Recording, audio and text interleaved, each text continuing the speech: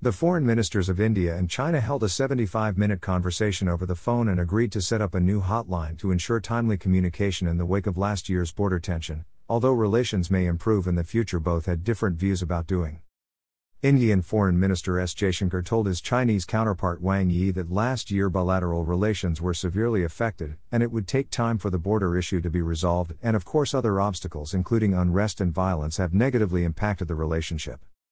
He stressed that in order to normalize the border relations, first the complete disengagement and the work of reducing the tension on the border will have to be done.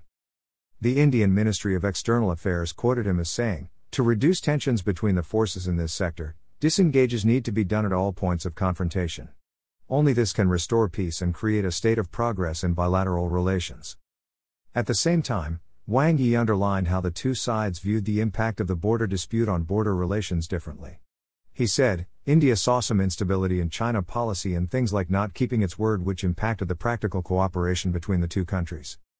Decades of experience have consistently shown that increasing disagreements does not solve problems, and only weakens the basis of mutual trust." At the same time, he said that both sides should avoid the wrong path of mutual misunderstandings and suspicions and to properly handle the boundary issue to prevent bilateral relations from becoming negative.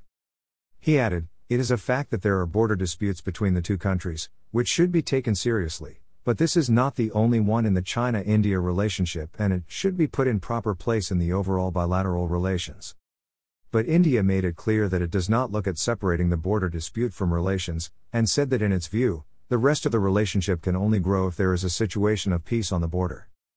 However, after last year's tensions, China expressed resentment over India's steps like banning Chinese apps and tightening investment, and said that the approach of the entire government of India may not be unanimous but go against the previous consensus of cooperation. Has been. S. Jaishankar said that after the completion of the disengagement in Pangong Tso Lake area, both sides should now resolve the remaining issues of LAC as soon as possible, and that after the settlement is completed at all the points of confrontation, both sides will be able to resolve the boundary between the forces in the area. One should also consider reducing stress and work towards restoring peace. Wang Yi said that the situation on the ground has calmed down considerably and called on both sides to preserve the situation achieved after hard work and to maintain progress, continue negotiations, reduce tensions and border management, and asked to improve the control mechanism. He said, "The two sides insisted on advancing the border talks to maintain mutual trust and peace in the border areas.